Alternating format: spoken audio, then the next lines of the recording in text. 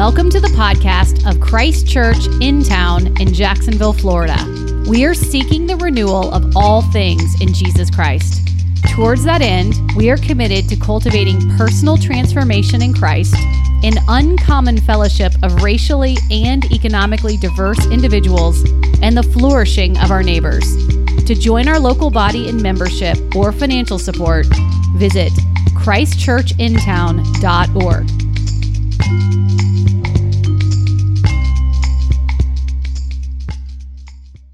This morning we are continuing in a sermon series that we've been in for some time now on the book of Acts, that story of the first Christian churches as the church grew from being a small little group of Jesus followers into a movement that spanned the known world. And this morning we are going to be in Acts chapter 15. This is the meeting that has become known in history as the Jerusalem Council. You know, Christians throughout history and around the world, and we find ourselves in the midst of wrestling with a question that we don't have the answer for. There's been the driving conviction that we ought to get together and talk it out because the Holy Spirit and the wisdom of many is more than the wisdom of any one. So if you know church history at all, you know that in the 300s, Christians they needed clarity on the doctrine of the Trinity, the Son's relationship to the Father. And so we got the Council of Nicaea. A little later on, they realized they needed some clarity on the divine person of Jesus, right? How could he be divine and human at the same time? So we have the Council of Chalcedon. Well, the story that we have in this story in Acts is the first church council. It was the first time that the church said, hey, we've got a problem on our hands that we need to come together to figure out. And it was a problem that even though they got together to figure it out all those thousands of years ago, that churches still have to work through applying and figuring out in their own day. And the question they were thinking about was this: who's included in the people of God? Who's included in the church and on what basis? How do we know who's on the inside and who's on the outside? And what does somebody have to do to become a member of this community? And so let's look at this passage and bring our questions to it. If you are willing and able, would you please stand for the reading of God's word? Our scripture this morning is Acts chapter 15, verses 1 through 21. But some men came down from Judea and were teaching the brothers, unless you are circumcised according to the custom of Moses, you cannot be saved. And after Paul and Barnabas had no small dissension and debate with them, Paul and Barnabas and some of the others were appointed to go up to Jerusalem to the apostles and the elders about this question. So being sent on their way by the church, they passed through both Phoenicia and Samaria, describing in detail the conversion of the Gentiles, and brought great joy to all the brothers. And when they came to Jerusalem, they were welcomed by the church and the apostles and the elders, and they declared all that God had done with them. But some believers who belonged to the party of the Pharisees rose up and said, it is necessary to circumcise them and to order them to keep the law of Moses. And the apostles and the elders were gathered together to consider this matter. And after there had been much debate, Peter stood up, and he said to them, brothers, you know that in the early days God made a choice among you that by my mouth the Gentiles should hear the word of the gospel and believe. And God, who knows the heart, bore witness to them by giving them the Holy Spirit just as he did to us. And he made no distinction between us and them, having cleansed their hearts by faith. Now therefore, why are you putting God to the test by placing a yoke on the neck of the disciples that neither our fathers nor we have been able to bear? But we believe that we will be saved through the grace of the Lord Jesus, just as they will. And all the assembly fell silent. And they listened to Barnabas and Paul as they related what signs and wonders God had done through them among the Gentiles. And after they finished speaking, James replied, brothers, listen to me. Simeon has related how God first visited the Gentiles to take from them a people for his name. And with this, the words of the prophets agree, just as it is written. After this, I will return and I will rebuild the tent of David that has fallen. I will rebuild its ruins and I will restore it. and the remnant of mankind may seek the Lord, and all the Gentiles who are called by my name, says the Lord, who makes these things known from of old. Therefore, my judgment is that we should not trouble those of the Gentiles who turn to God, but should write to them to abstain from the things polluted by idols, and from sexual immorality, and from what has been strangled, and from blood. For from ancient generations Moses has had in every city those who proclaim him, for he is read in the Sabbath in the synagogue. This is God's word. It is absolutely true, and it's given to us in love. You can be seated.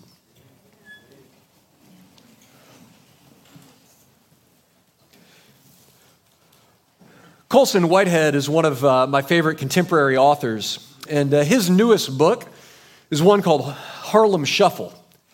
And it tells the story of a man named Ray Carney living in the 1960s in Harlem, in that period of kind of an ascendant black community in Harlem in the midst of all the social changes that were going on in the 1960s. And Ray is caught in the middle of trying to outrun his past. He was raised by a criminal and often absent father, in and out of prison, in and out of some scheme. And yet Ray aspires to respectable society. He started a furniture business, selling new furniture in Harlem, selling end tables and TVs and couches. And also on the side, he would sell stolen merchandise and jewelry and things that came across, just trying to make a little something out of himself. But early in the book, I'm not going to spoil much of the book, it's a great book, a symbol of his striving for inclusion in respectable society becomes his desire to be included in the Harlem Black Businessmen's Club. This was a place where he could distance himself, he thought, from the criminality of his family and this pull that he felt towards criminal activity, where he could get the stamp of approval of this respectable professional class. He was even willing, when confronted, and one of the bankers who runs the club comes to him and suggests that maybe if he paid a bribe, he would be allowed into this inner circle. He agrees and he pays the bribe at some deep cost to himself, hiding the money from his wife, only to find himself defrauded, robbed, rejected, and excluded from this businessman's club. It became for him a symbol of his desire to transcend his lot, his desire to be included in society, and the fact that he just couldn't outrun who he was, that he couldn't outrun the stain of his birth, he couldn't outrun the criminality that seemed to pull at him. And so the rest of the book is him being consumed with a desire for revenge against this man who defrauded him and kicked him out, and it doesn't go so well for all involved. Now, it will probably be some relief to know that there are parts of this story that I can't identify with, right? There's parts of this story that seem a world removed from my life as a pastor, and yet there is something that I think all of us can identify with on this desire to be included in a group that we perceive to be desirable. This desire to elevate ourselves beyond our people, to elevate ourselves out of maybe the conditions of our lives and to reach something higher, to reach inclusion in this group. And I don't know if it's a group of people for you from work, if it's a club. Maybe it's a group of people that you look at as being more morally upstanding and religious and righteous. Maybe it's a group that are more wealthy and well off. Maybe it's a group that's just more accepted in society. There's this natural human hunger for inclusion. And every human community has boundaries, ways of policing. What does it mean to be in and what does it mean to be out? What are what's the basis for belonging in this community? What is the stamp of approval that gets you in or leaves you out? And in this way, we should think of the church as a human community, right? It's a divine community. It's a fellowship of people who exist by the grace and gift of God. It's a group of people that exist by His will. But everywhere that it finds itself, it's also just normal people. It's men and women and children trying to live their life in a community. And so the church, too, has to wrestle with this question about who's in and who's out, and what's the basis by which someone belongs in the people of God. What is the basis of belonging in this fellowship? In the decision that's made here in Acts 15, the decision that's made at the Jerusalem Council was intended to settle this question once and for all, not just for this first century Christian community, but for all subsequent Christian fellowships and churches. What is the basis for belonging? And what we get in these verses here through the answers of Peter and Paul and Barnabas and James, later through the ratification and sending of a letter to the Gentile churches, is that once and for all, the only basis for belonging in the church of Jesus is the grace of God, right? The only defining factor of insiders or outsiders is Jesus, right? That to belong to Jesus by faith, to be a sinner who reaches out to him and takes hold of his grace, is all that you need to belong in the people of God, right? That God's family isn't defined by race or culture or ethnicity or class or gender or wealth or poverty, that nothing that we use in human life to divide creation, to divide God's image bearers, ought to divide the church. That there is no other marker other than belonging to Jesus that determines whether or not someone is on the inside of the fellowship or on the outside. If Jesus is the only basis of belonging in the church, then that means that the church, among all families of humanity, of all of the different communities of mankind, the church is uniquely positioned to cross every human barrier, right? To not be defined by ethnicity or class or ideology or party, wealth, gender, any of that stuff. That in the church, we ought to be able to look at one another across all of those man-made barriers and place on our lips the same words that Peter speaks here. Across every barrier that divides us, we should be able to say, we believe that they will be saved through the grace of the Lord Jesus, just as we will. Right? That whether you're black or white, rich or poor, whether you're old or young, male or female, that you can look at someone different than you and go, you know what? The only basis for belonging, the only basis for inclusion is the grace of Jesus. And you need it and I need it. And if we find it, we can meet each other and we can find each other there in the midst of that grace. Amen. We'll talk a little bit about the crisis that led the church to this moment. Through the first 15 chapters of the book of Acts, we've seen a movement where the earliest church, remember the earliest followers of Jesus were Jews. They were members of the people of Israel. They were people who grew up reading the Old Testament, who grew up worshiping in the temple and in the synagogues. If they were men, they were people who were circumcised as a sign of the covenant. They were people who kept the kosher dietary laws. These were the earliest followers of Jesus were through and through Israelites who had become convinced that Jesus was the Messiah that had been promised in the Old Testament. That's where it started. But what happened was we've started to see over the last several chapters Gentiles, that is Greek and Roman pagans, people who didn't grow up with the story of Israel, didn't grow up with the Old Testament, coming into the faith, responding to the free offer of the gospel. At first, remember that response started as a trickle. Philip, Cornelius, one or two people here and there. But by the time Paul gets to Antioch, what started as a trickle has become a flood. What started as a few Gentiles in a largely Israelite community is now in places like Antioch, it's an entirely Gentile church, or virtually so, with only a few cultural, racial, and religious Jews as a part of the church. And so a question has come. On what basis did these Gentiles come in? Paul's answer was that by believing in the name of Jesus and being baptized into the church, they belong in full to the people of God. That there is no division, as he's going to say in Ephesians chapter 2, that at the cross, God has torn down the division that had divided the Jews from the pagans and the Gentiles. But after Paul, remember, Paul didn't stay anywhere for very long. Paul was in Antioch for about a year, then he went to another place, just spreading the gospel, planting churches. And what we're told is that after he left, a group of people came in from Judea, so from the more predominantly Jewish background group of believers, some who, by the time we get to Acts 15, we're told are part of the tribe of the Pharisees. They come and say, no, it's wonderful.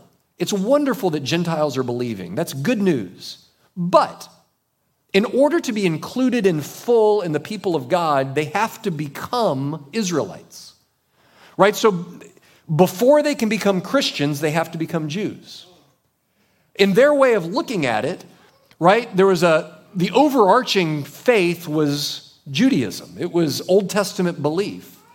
And then Christianity was a subset of that. It was the people who had come to see Jesus as Messiah. And so before you could get into the subset, you had to get into the overarching, first become an Israelite. And guys, you might read that and go, okay, that's fine. What's the big deal? Here's the big deal.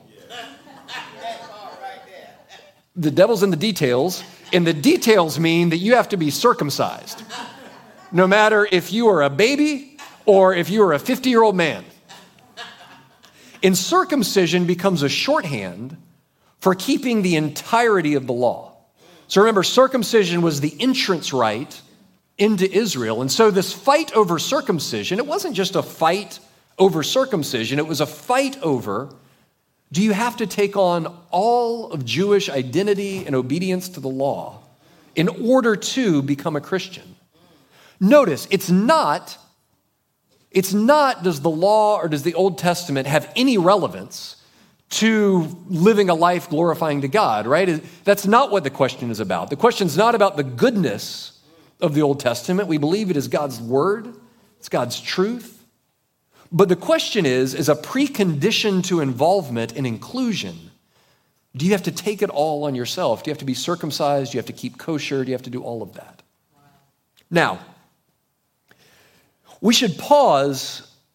It's always easy, 2,000 years later, to look back on this argument. And, the losers of arguments always look bad in history. And so it's easy to look back at these people and go, what legalistic garbage, right? To think that adults need to be circumcised, to think that the Gentiles have to become Jewish. It's easy to look back on them through this side of the Jerusalem Council and go, what silliness. But I have sympathy for these people in a way that's hard for us to imagine. These things that seem to us entirely external and meaningless, right? Things like circumcision and dietary laws, not eating unclean foods, not eating food prepared in unclean ways. All of those things to us seem, well, those are just external things. But these distinctives were a huge part of Israelite identity in a world in which they lived their entire lives, most especially by this point. Everyone who's come into the church had lived their life as a minority under the Roman Empire, right? Even if they were living in Jerusalem, if you were a Jew living in Israel, you still knew that your taxes at the end of the day went to Caesar, that your life at the end of the day was under the rule of a pagan king, that if he wanted to, he could demand anything of you, right? And so a way of maintaining cultural distinctiveness, a way of maintaining faithfulness to Israel's God, what marked them out as different in that world were these things: circumcision, dietary practices, worship, dress. That these things marked them out and said, you know what, we may be living in this world, but this is what marks us out as belonging to God. This is what marks us out as being different than everyone else around us. And their hope had always been that eventually the Gentiles would come to their God. But they assumed, as you would if you read the Old Testament, that meant that the Gentiles would become Israelites. That one day, even these pagan Romans and Greeks who had killed and enslaved their parents would someday get circumcised, would someday start eating kosher, would someday come to the temple, would someday start reading the law. And so there was a deep investment in this way of life, this idea that when the Messiah comes, he will vindicate us. Right? We know what that's like. You can imagine what it would be like to give your whole life to something, and then at the end of the day to find out that other people didn't have to do the same thing. Yeah. Right? It's like, imagine you're a senior on the football team and you've been training for 6 long years. You've been lifting weights and practicing all summer and all that. And then a freshman comes in without doing any of that. And he's got a better arm than you do. He's a better quarterback than you are. And you find yourself kicked to the side. Right? Or imagine you work your way. You've been working at the same company for years and years. You come in early, you go home late. Then they hire some genius that comes in fresh out of college and he gets above you. Right? We know what it's like to feel like, oh, I put all that work in and now you're telling me these folks just waltz in? They just waltz in. They don't even have to get circumcised. My whole life, I've never eaten a pork chop, and these guys come in. These guys come in, have never kept that law, and not only do I have to deal with them, right? Not only do I have to worship with them or eat with them, but you're telling me they can become elders, they can become preachers, they can do everything I can do. They're full-on equals. You can see where that would be a tough pill to swallow for these folks. And so they come, and as Paul says in Galatians, they start stirring up trouble in the Gentile church after he leaves. And so they begin dealing with it. These people that Paul elsewhere will call Judaizers, people who are teaching that they had to become Jews first. We get this story in Galatians chapter 2 when these people were there and they were starting to spread this idea. It was getting some traction, not only among Jewish converts, but among Greek converts as well. Peter comes allegedly to help, and Paul says at first when Peter got there, when he got to Antioch, he was believing the right thing. Remember, God gave Peter a vision of the Gentile inclusion and the erasure of the line between clean and unclean. And at first, Peter was on the right side of this. He was having meals with Gentiles. But then when these Judaizers came, he stopped. He stopped eating his meals with the Gentiles. He stopped socializing with them. And we can assume that when it says eating meals with, that it means according to Gentile practices. So not eating kosher, eating at one table, Jew and Gentile. And these guys come, these Judaizers come, and Peter gives in to peer pressure, and he disassociates himself from the Gentiles. I'm going to read this section. This is Galatians section of 2, 14 through 16. Paul says, "But when I saw that their conduct was not in step with the truth of the gospel, I opposed Peter to his face. We ourselves are Jews by birth and not Gentile sinners. Yet we know that a person is not justified by the works of the law, but through faith in Jesus Christ. So we also have believed in Christ Jesus in order to be justified by faith and not by the works of the law, because by works of the law, no one will be justified." I love the way that he confronts Peter here. He says, when I saw that his actions were what? Not in step with the truth of the gospel. Right? He doesn't say, Peter, He doesn't say you're being a coward, giving in to peer pressure. He doesn't say stop being such a coward. He doesn't say, Peter, you're being a racist by disassociating yourself from people who are different than you. He doesn't say, Peter, you're being a legalist by judging these people. He says, Peter, what you're doing is not in keeping with the gospel. What you're doing is wrong and it's sin, but why is it wrong? It's wrong because it goes against the very logic of the good news that we've been preaching. Look, you and I know, he says, that we are included. We were Jews. We were born Jews, not like these Gentiles. And we were only saved by grace through faith. And so to now put barriers up, it's not just wrong because it's prejudiced or wrong because it's cowardly. It's wrong because it's not in step with the good news. In other words, the message of good news has to get lived out in social relationships and in community that's in keeping with that good news. Right? It's possible in Paul's mind to have a good message, but to have your life not in keeping with that good news message. Right? It's possible to have gospel preaching without gospel love in your life. It's possible for a church or even an apostle to have gospel doctrine, to believe the right things about the good news, but then in the culture of the church to have a church culture, a relational culture that's not in step with the good news that you say you believe. And so what Paul says, he says it's about getting your life to line up with the good news that you believe. It's about keeping step so that your life is an expression of what the way someone would live and love if they truly believed that nothing about them, no expression of their goodness, their smartness, any part of them merits their acceptance before God. Once you believe that, then it means that if it's not your goodness, then it's not anybody else's goodness either. If it's not your culture, it's not anybody else's culture either. And so Paul calls Peter, he invites Peter. He doesn't say, Peter, you racist coward, stop. He says, brother, you are not living in line. You're not keeping step with good news. The good news isn't just good news about how to go to heaven when you die. It is that, praise God. But it's good news about who's included in the family of God. And you know better. You've preached better. And so now live in step with the gospel. And so by the time they get to Jerusalem, Peter has had his little red wagon fixed. And he is back in his right mind.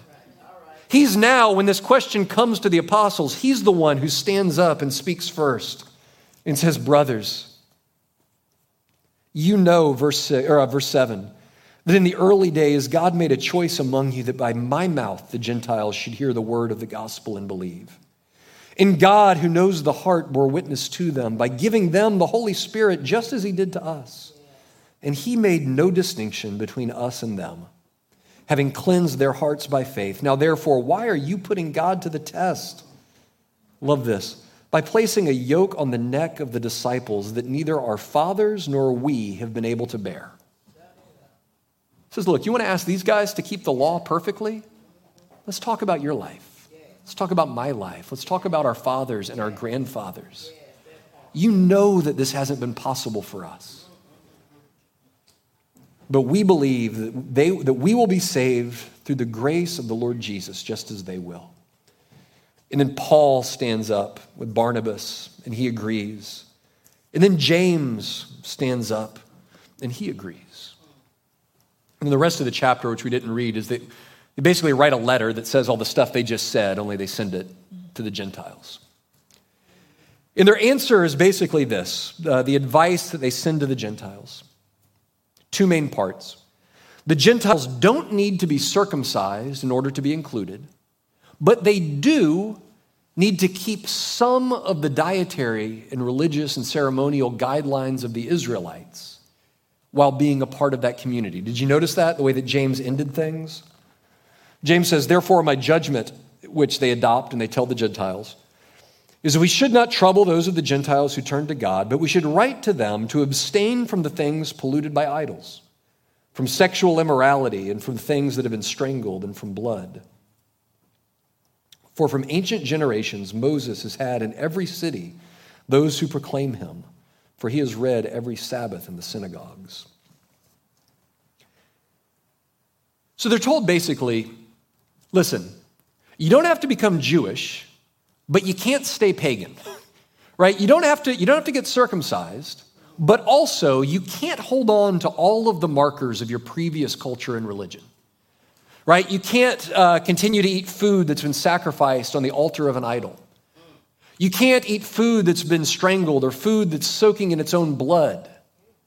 And then the hard one here is that they say also sexual immorality.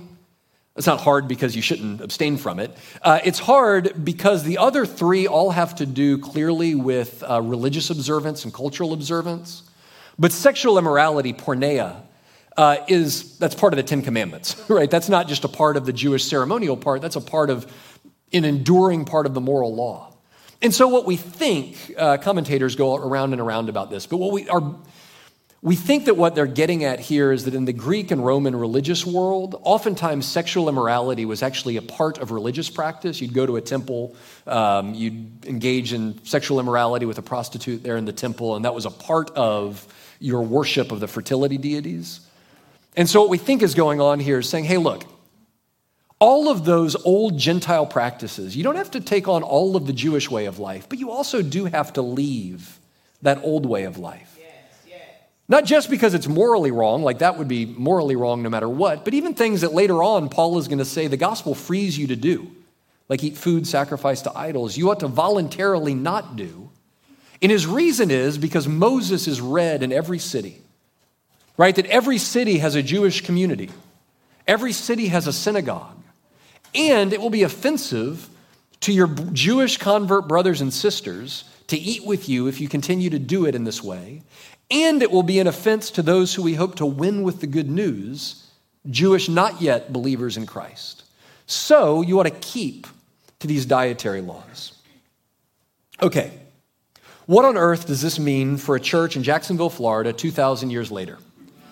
Right, what does this mean? It has to mean more than just when you go through our membership class, I don't ask if you're circumcised and we don't make you get circumcised. Right, it has to mean more than just, hey, don't eat any food sacrificed to idols. Right, we have to find a way to live this out here and now. What does this mean for a contemporary church? First, it means that we want to be a church where Jesus and Jesus alone is the only basis for belonging as a member of the church. Right, this is, as a matter of practice, you'll notice when we receive new members, the only vows they take are a vow towards mere Christianity. It's I acknowledge myself to be a sinner, Christ to be a savior. I'll seek to follow him in repentance and faith. I'll submit to the life of this church and I'll seek to serve it to the best of my ability. Right, that the only basis for inclusion in this church is the ability to profess faith in Jesus. To say Christ is my Savior and I want to follow him. To put Jesus at our center means that as we move closer to Jesus, our center, we move closer to one another. It means that we work to eliminate other boundaries that might keep people from coming in. Right, that we work to acknowledge and find unacknowledged cultural boundaries that might make someone feel less than included. A church where the only basis for belonging and believing is to profess Jesus. Right, and to recognize that on any given Sunday we have people. We have people here right now. We have people here every Sunday who are not yet there, right, to a place of trust and faith in Christ. And so we exist as an open invitation, right, for all people to come and to embrace Jesus and therefore instantly to become a member of our family. Right, it's not to believe and then to clean your act up. Right, it's not to believe and then start dressing a little better and get a better job and clean yourself up. Right, it's not behaving a certain way before belonging. It's belonging because you belong to Jesus. And he alone sets the boundaries of his family. It's a church that works to build no other barriers to inclusion in the family of God. Listen, there is a natural barrier to belonging to a church. Do you know any idea how hard it is to grow a community where at the very outset you say, hey, listen, the only requirement is that you admit yourself to be a sinner worthy of eternal judgment. That's the front door. Right? There is a natural, Paul says there's an offense caused by the gospel. That the gospel is offensive. This knowledge that apart from Christ, you stand without hope, that you're a sinner in need of salvation. Right? Paul says that it's a stumbling block, that the gospel itself is offensive in that way.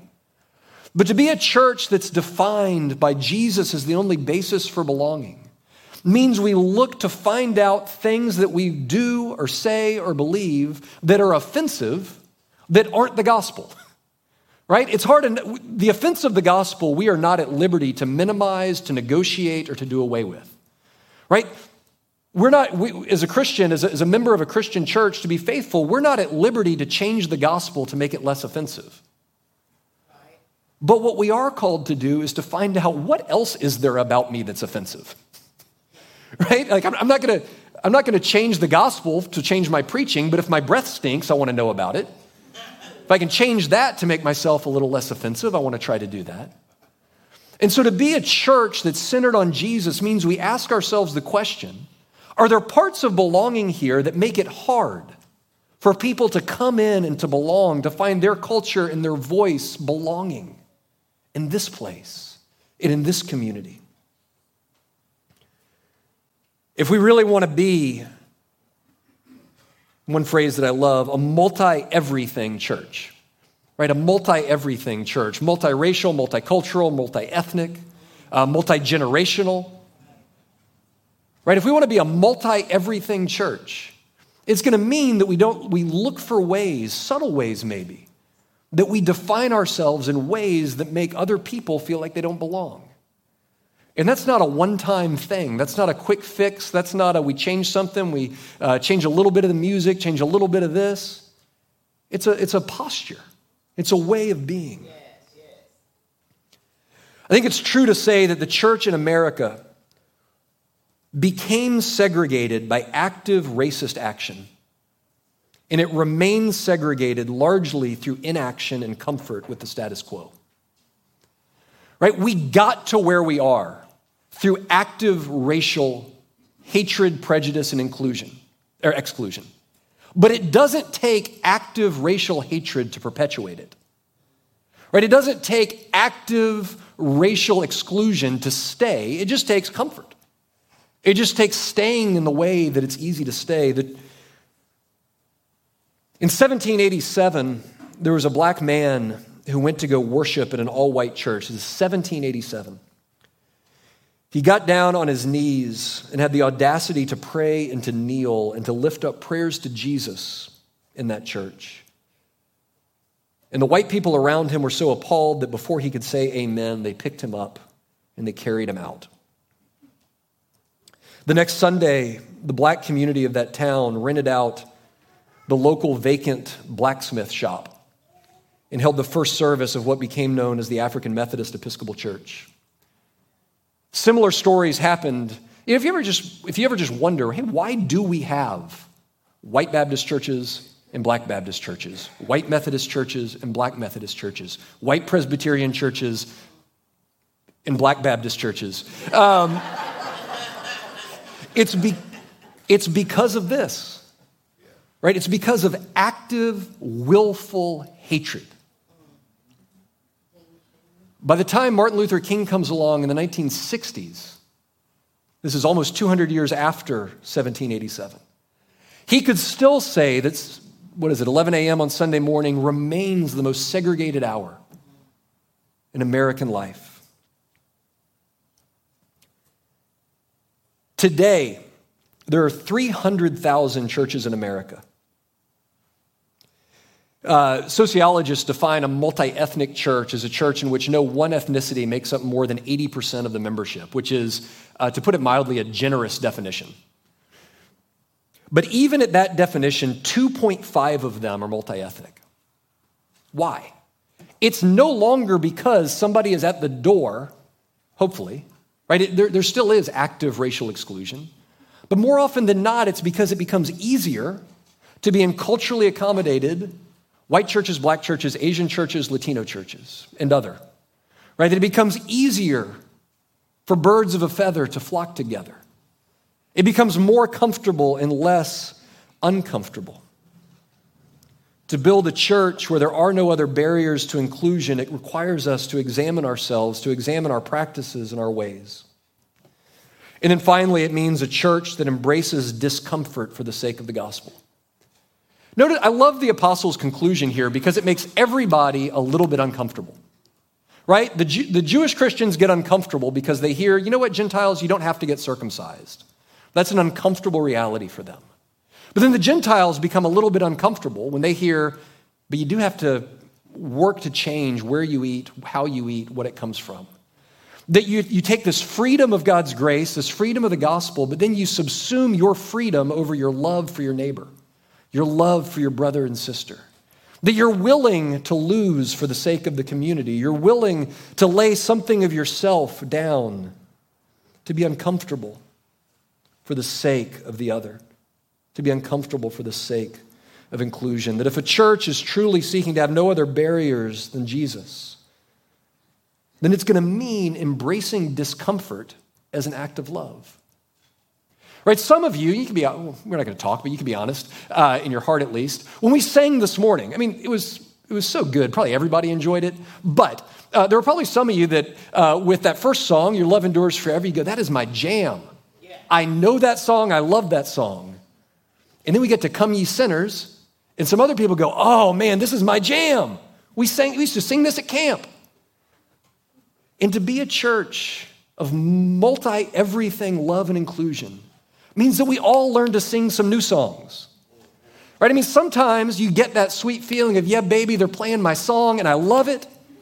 And other days you go, oh man, I don't know that I can clap to that rhythm. I don't know that I can tap my foot that way. But we embrace discomfort together. And you know what the beautiful part of that is? And honestly, music's easy to talk about. Right? For the past, we have been in the thick of some of the stuff that's harder to talk about. There's different ways of living and experiencing life in our place, in our time, in our culture. But you know what happens when you begin to lay down your comfort and your preference in suffering and love at times for your neighbors, your brothers, and your sisters? You find yourself right there with Jesus, who knows what it is to sacrifice and to lay down his life to gather a multi-everything bride to himself. You know what it is to embrace a cross, to lay down something of your own preferences. Not just because it's hard, right? There's nothing intrinsically better about doing something hard, but because Jesus is destined to receive worship and honor from every tribe, tongue, and nation. And that to the extent that we lay down our lives in pursuit of that bride, we join Jesus in his life. Let's pray. Lord Jesus, we thank you for the careful, thoughtful, theological deliberation of those first apostles who wrestled with their culture, who wrestled with their history, enough to come to this gospel-soaked conclusion that there is no basis for belonging in the body of Christ aside from faith in our living Savior. And so, Lord Jesus, we pray that more and more you would knit us together, draw us together as an uncommon family, defined not by any of our externals, but solely belonging to you. And may we find ourselves, Lord Jesus, more and more belonging to one another because we belong to you. Build us, heal us, shape us, Lord Jesus, into a faithful expression of this multi-everything church. And it's in Jesus' name we pray. Amen. Thank you for listening to our podcast. If you would like more information or would like to help support the local body of Christ Church in Town, please visit our website at christchurchintown.org.